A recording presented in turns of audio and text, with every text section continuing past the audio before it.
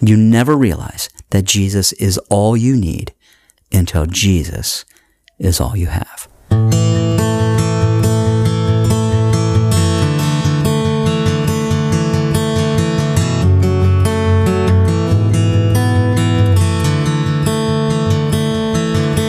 Hello and welcome to You Matter, a Spring Hills podcast.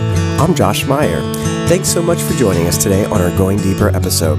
As our church grows, we want you to feel loved and cared for, and there's no better way to do that than for you to get to hear the voice of our pastors and our leaders here at this church, so that you know that we want you to feel loved, and we want you to be able to live and be led like Jesus Christ. Today, we are going deeper on this past weekend's sermon titled Get Up, with the scripture of Matthew 9, verses 9 through 13, calling us to respond to Jesus' invitation by accepting that we are not righteous without him and to get up and follow him. Today, I have Pastor Tom on the show to help me go deeper. How's it going, Tom? Going very well, Josh. I'm having a very productive day today, and you know that feels good. Productive is very good at the beginning of the week. You know how that can be around here. Some days things just happen, and next thing you know, you're behind the eight ball. So good for you that you're on top of things. I am also being productive this week, or at least ahead of the game. So that's a good thing. It's a great feeling to be just a little bit ahead. It is. It is. The sun is out, and there's a lot of exciting things for us to talk about. But the one thing we have to talk about is this past weekend's sermon. Was there anything that you left out? Well, I think the most basic thing that I left out is I was telling the story of Matthew, or also called Levi, and I did not tell the whole story. I think probably, any classic preaching attempt would get to the main point of a story that you're telling, and I didn't. I didn't even get to the main point. I made my main point the main point. But the main point, if you look at the entire story in all three, Matthew, Mark, and Luke, is that Jesus goes to Matthew's house, Levi's house, and he's meeting there with tax collectors, and the Pharisees are really upset. They're really, really upset. And they go to the disciples, and they say basically, why is your master, why is Jesus eating with these sinners? And then Jesus drops this line, this incredible line. And it's really, I think, best described in Matthew. Jesus said, it is not the healthy who need a doctor, but the sick. But go and learn what this means. I desire mercy, not sacrifice. For I have not come to call the righteous, but sinners. And literally, it's from this passage that's probably the most important thing about it, which is Matthew is a sinner. Levi is a sinner. And Jesus calls him. He comes to him. He goes to him.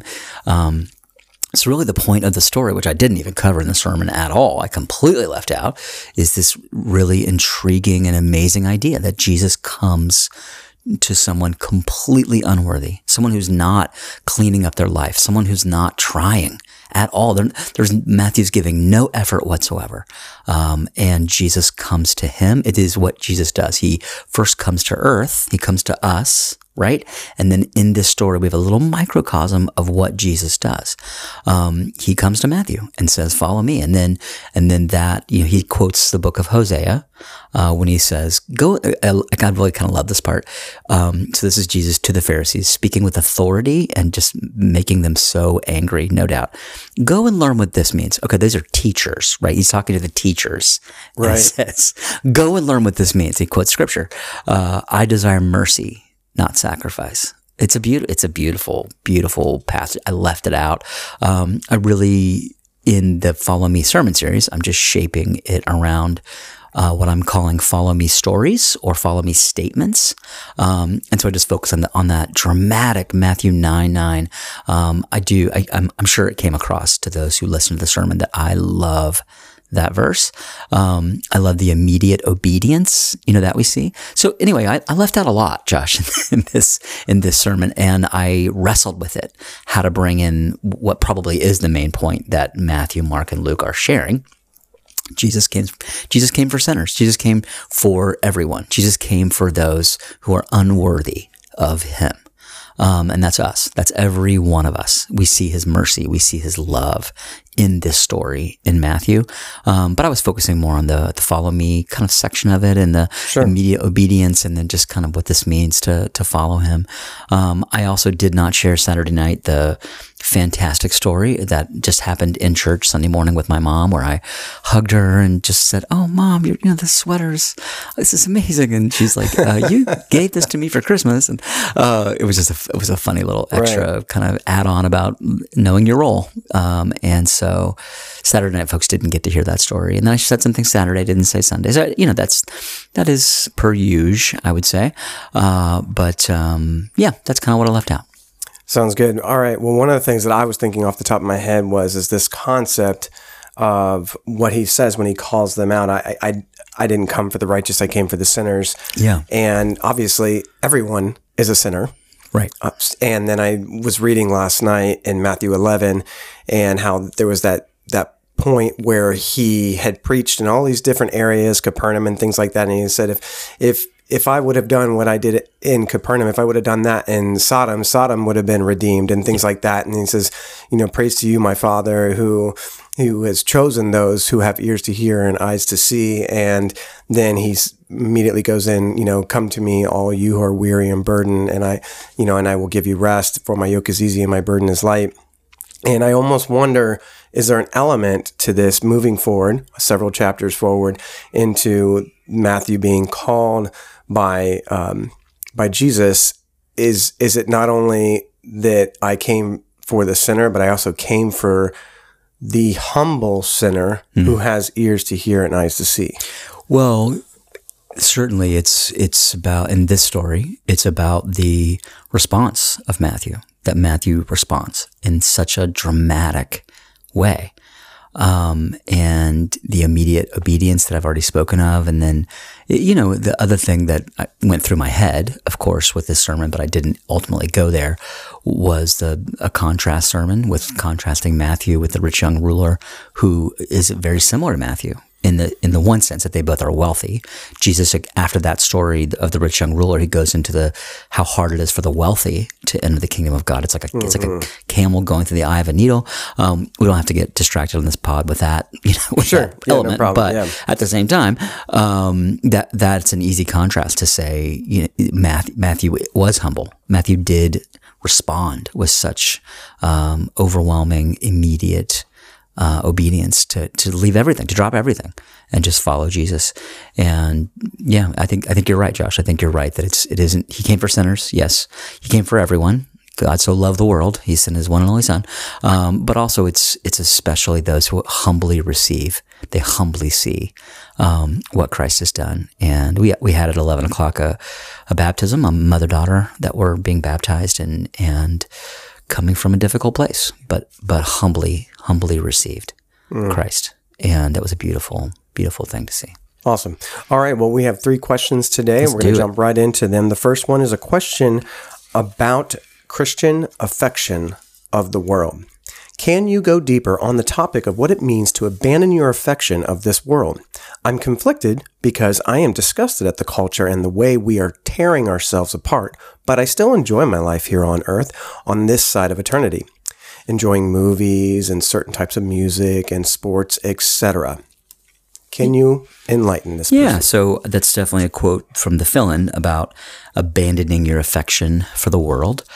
So when I say affection, to give deeper meaning into this, and this is a going deeper, Josh, isn't it? For sure. It's good. 2 words I could insert that might make it clearer. Instead of abandon your affection for the world, it could be abandon your worship of the world or abandon your idolatry of the world would be 2 ways for me to maybe expound on what I was saying. And I wasn't trying to say never have fun. You can't smile.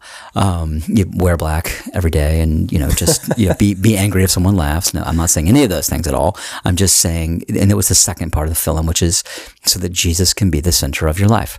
When anything else is your object of worship or is your idol, when something creeps into the first place in your life, that's about the affection of your heart for that thing. And so that's really what I was trying to say is, don't worship anything more than Jesus. Don't idolize something.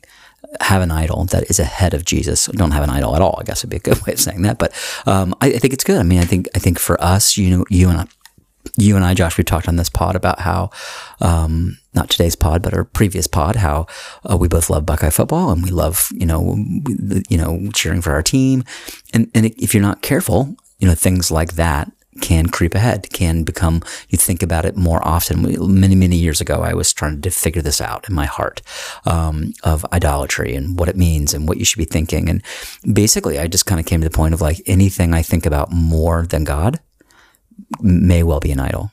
Anything that I long for more than how I would think about God in my life, that thing I'm longing for, if it's the first thing I think about when I wake up in the morning, that's something that I should, just really kind of evaluate and look into.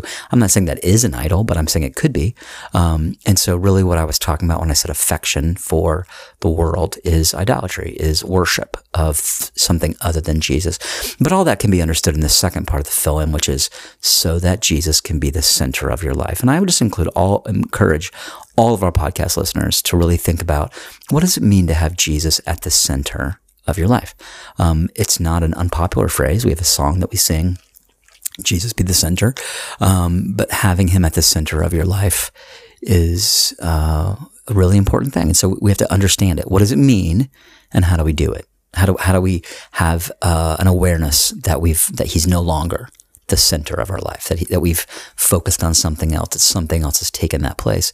Sometimes I'd say historically, there's been a language used, which has been like who is sitting on the throne of your heart. It's another way of kind of looking at that. What's the throne of your heart is kind of being maybe a metaphor, a heuristic device you don't actually have a throne in your actual heart, but it's a metaphor to help us understand like there is something controlling you. Now, saying it that way too doesn't describe the fragmentation that sometimes happens in a human heart. It's not that one thing is the new idol. It's like, I had 6 different idols today. I had so many different things that came in and really took that number one place. That also happens for people. But that's really what I was talking about. Idolatry, worshiping something other than Jesus. Following him means he's first. That's what it means. No, I like it. And I think that, clearly the message is that we can receive the fruits that are coming from this world, whether it be both, secular things like a football game or things like that. But I think the biggest epidemic that we suffer from when it comes to idolatry in our culture today, and maybe perhaps our world, is the self. Mm-hmm. Absolutely. It's worshiping the self. Yeah. How many times you look in the mirror. I don't think we were meant to have that many mirrors everywhere we go. Yeah. And all the different thoughts that we have about, it's one thing to care about your health for the sake that you're strengthening your temple so that you can be strong and finish the race well for Jesus Christ. Yeah. It's another thing to be strong because you want to be appealing, based on your own standards or your, those types of things like that. So yeah, I think that is probably the largest form of idolatry today. It's not something that we have to be concerned about as far as affection to the world, but rather it is ourself. As we move forward here, let's go ahead and take a look at a question that actually kind of like goes right into that actually, which is a question about following Jesus in both the active and relational ways. You said following Jesus is both active and relational. What is the relationship between these two aspects, and how do they play out in your life? Well, I think so active and relational and how they interact. I think the first, if we see them as sequential, I would say the first is relational. Following Jesus is relational. I'm following a person. The person is Jesus Christ. And that was a big focus of my sermon, certainly, that the call to follow Jesus is a call to deep relationships, first with him, but then with all the others that are following him. And so what that looks like for the active part is, because I'm in a relationship with Jesus, I really need to know where he's leading me. And this has been actually for me since we started this sermon series. It's been a nice, refreshing thing for me to ask God this question. I'll have a thought, not a should I experiment with heroin thought. I'm not thinking those things, but a thought about something I could or should do. But then I'm asking God. It's a good thing, but I'm asking God, are you leading me to do that? And if he says, if I get that inward sense of, yes, I'm being led to do that, then I know that I'm going to do it. I'm going to obey, number one. But number two, it comes with the knowledge that I'll be provided with the strength that I need. I'll be provided with the understanding that I need, that if God's leading me to do it, he'll equip me to do it. But also there are many, many good things in life that I'm not being led to do. Not being led in a certain place, in a certain direction, but my heart might think, well, that's a worthy thing, or that's a good thing, or that's something something that I should be, contemplating or considering. So that's really the relational part. Is I got to hear his voice to say to me how he's leading me. Of course, then domino 2 is active. So that means I take action on it, or I don't take action on it. And that's where the Matthew 9:9 story, where he immediately obeys, is so compelling. Because if I have the sense he is leading me, then I really want to respond with obedience.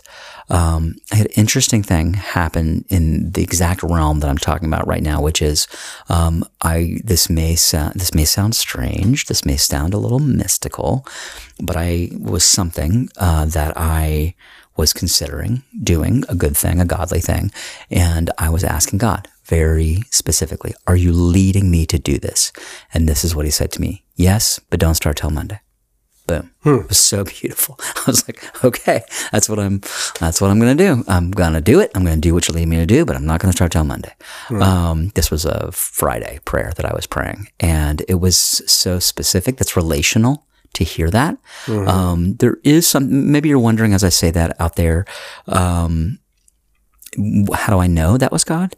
Reminds me of the video I showed of Danica in this sermon we're talking about, where she says, she woke up and it's like she's not a believer, she's not following Christ, but she wakes up and God's presence is like in her bedroom. And she's like, how do I know it was God? I don't know. I just knew it was God. There is that experience. But for me, there are 3 checks to know it's God speaking to me, God's leading me. One of them is, when I sense that God's speaking to me, there's always a washing over of the Holy Spirit, a quick moment of peace or of his presence, that's undeniable. Number 2, if I hear a phrase, like I just described, hearing a phrase, yes, but don't start till Monday. It's always phrased from God's perspective. It's something that he is saying to me. If in my own mind, I phrase things from my perspective, like, I think I will do that, but I'm not going to start till Monday. That's how it would have been if I was thinking it. But when God says to me, it's from his perspective. And then the third thing is almost inevitably, it is something I never would have thought on my own. It wasn't, if I just heard a yes or no, yeah, I could have thought that on my own, but I never would have thought, yes, but wait till Monday. That's coming, it's not in my natural,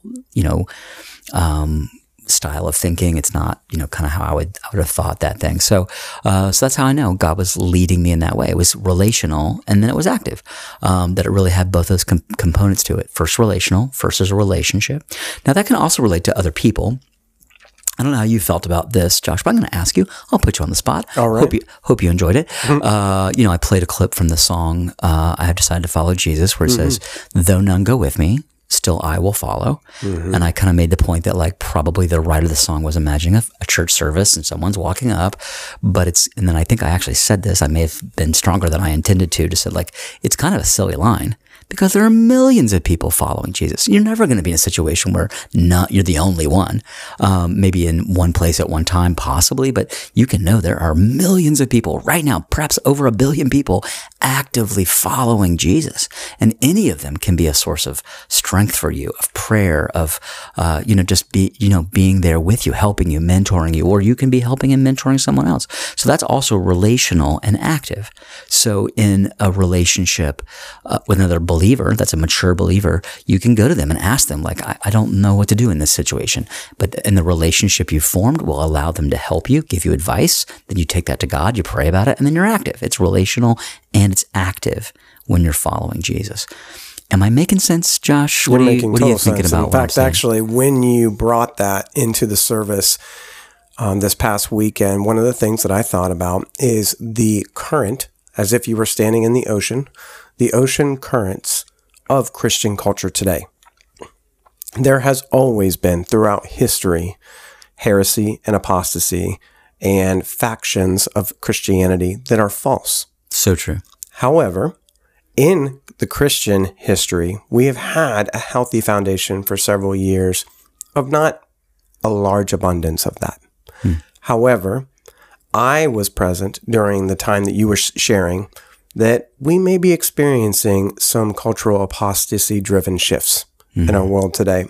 And the message that I got when you said, well, maybe millions are following Christianity, I said, yeah, but maybe they're not following it correctly. And it's easier to go with the current that might not be correctly. And though none may go with me, yes, Jesus, I will follow you word for word in this beautiful book that you have given me that tells the story of your life. That's what says, that's what goes.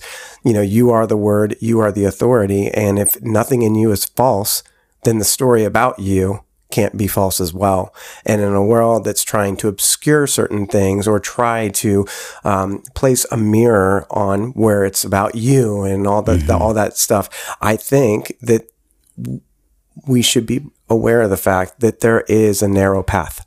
Yeah, it's good what you're saying. And I think too, another element to it is one of the current kind of apostasies, I'd say, in the Western church right now is a focus on individualism, a focus on it is about you, or you are the only one, or you can be following Christ but not have a church. You can be following Christ. You don't need other Christians in your life. You just do it by yourself, alone. I heard something along those lines just last week from someone whose husband refuses to come to church because they don't need a church to follow. They're a Christian. They don't need a church. They have God. But that's also, again, it's kind of in the same vein of, though none go with me, I can do it by myself.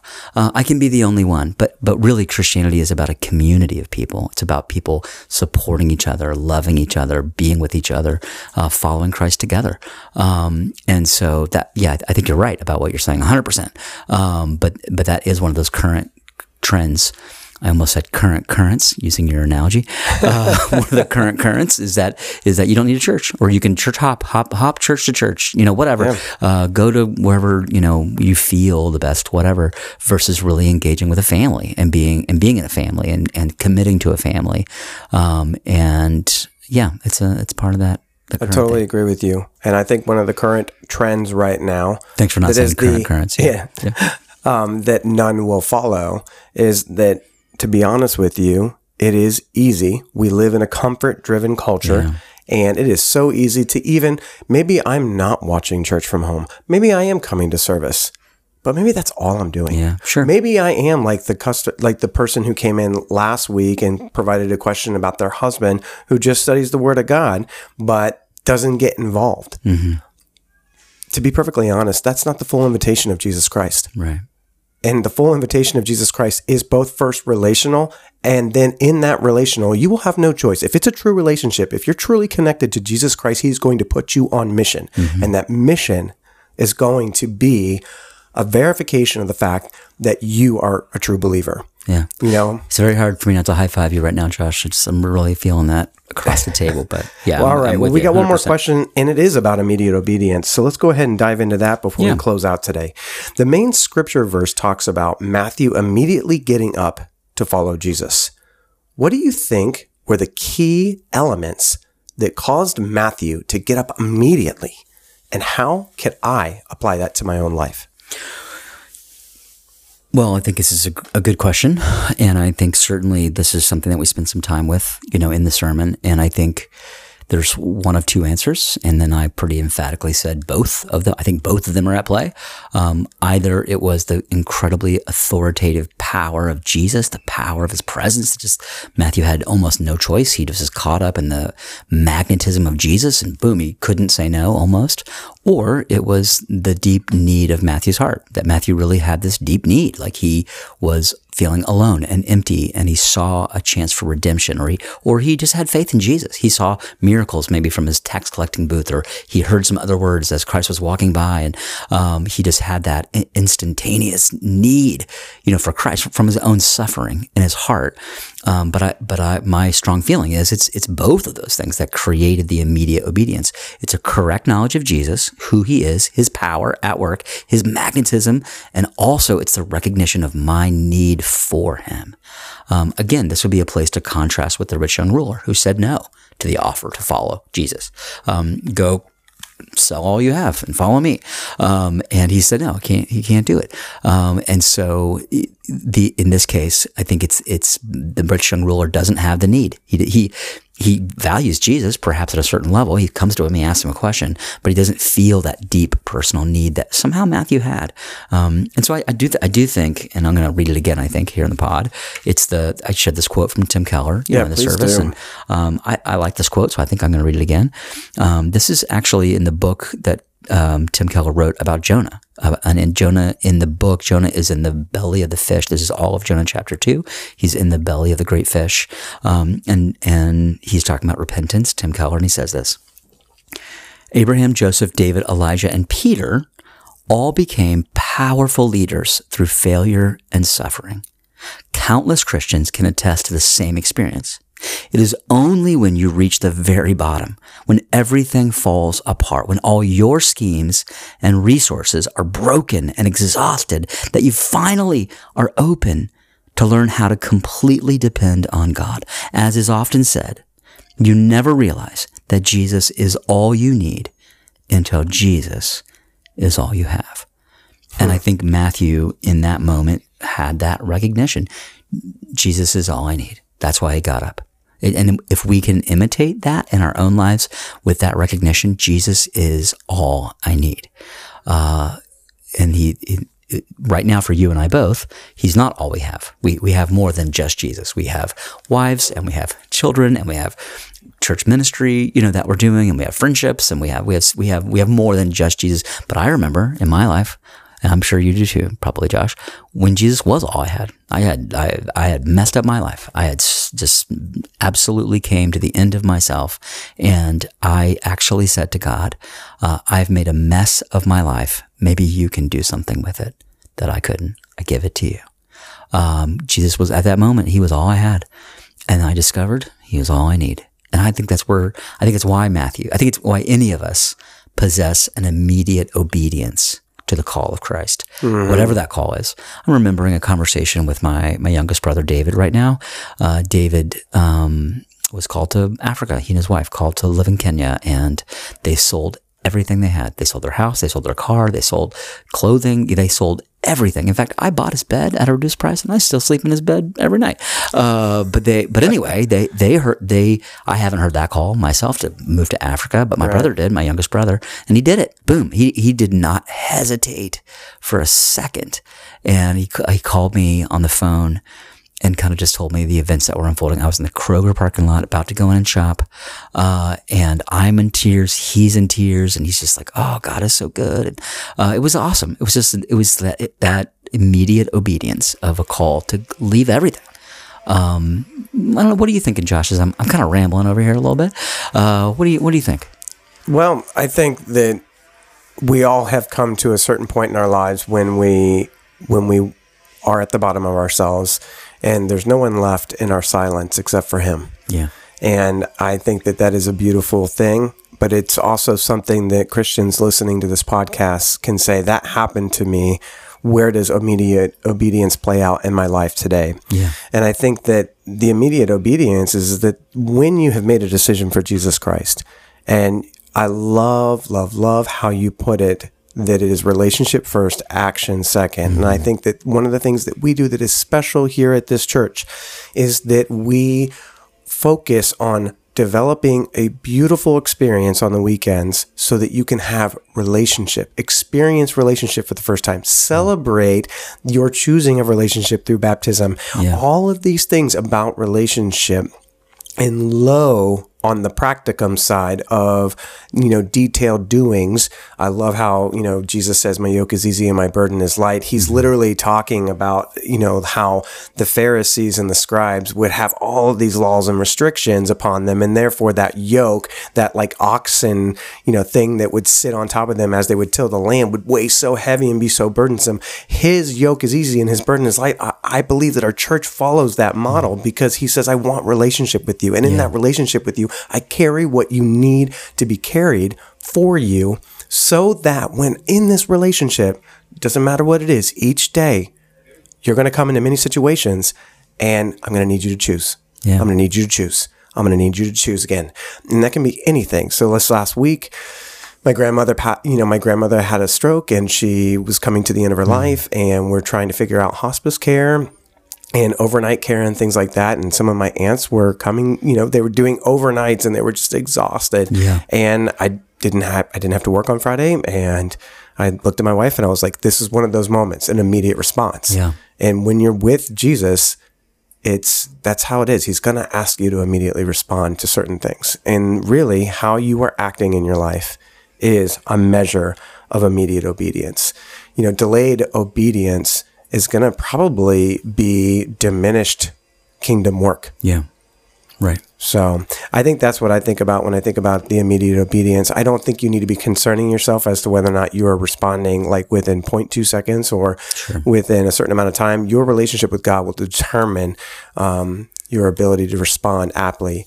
Hey, let me ask you, Josh. I'm very curious about this. Why do you think Matthew responded with that immediate obedience? That's the question really asks is why we think Matthew responded in that way. What do you think?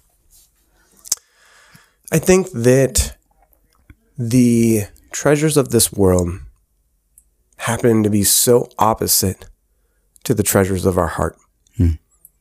What our truest desires want are so counterintuitive to what the world's offering is. And I think that there is a desire deep within us to have intimacy and love for God and to be loved by God. And that desire reveals design, and that design reveals destiny. Yeah. And I think that he was in the pursuit of security in his life. He was in the pursuit of doing whatever it took to put himself in a position where he could manage the Roman authorities and the things that are happening in that time. And he was conflicted, and he was probably at the bottom of himself, not being able to know where to go from there at that point. And then the irresistible nature of Jesus Christ in the flesh penetrated his soul to the point where he probably forgot how to activate the unconscious breathing. Yeah. And it was what his heart had desired his whole life, the vacancy. I'm going to be preaching this Wednesday with high school about finding your soulmate. Yeah, nice. Valentine's Day. And the reality is there is only one soulmate. Yeah. It is him. Right. Can you imagine what it would be like to look him in the eyes? Oh my gosh, immediate obedience. I would have run through the brick wall that was holding me in the tax collection area just to get to him. Yeah. For the rest of my life. Yeah. That's immediate obedience. Look for the Jesus. And believe it or not, the couple, the husband, the wife that you might be frustrated with, the child that you're frustrated with, your coworker, your boss, every one of those were designed to be little Christs. Look at them and ask Jesus, am I supposed to find you in them? And help me really, really see you, Jesus, and help me to run to you immediately and say yes to whatever it is you have called me to. I'm glad I asked that question. That was a great answer. Well, how about I say a prayer and we'll close this thing out? Please do. Yes, pray it out. Father God, we thank you so much for this discussion about Matthew 9:9 and the sermon this past weekend. We pray for those who listen, that it was in some way helpful to them, and that, God, we can follow the model that Matthew gave us of immediate obedience in our lives and understand that relational, active component of this. We thank you, God, that Jesus goes on to explain that he says in John chapter 10 that my sheep know my voice. I know them and they follow me. And there's a relational component so important that you know us, we know you, we hear your voice, and we follow you.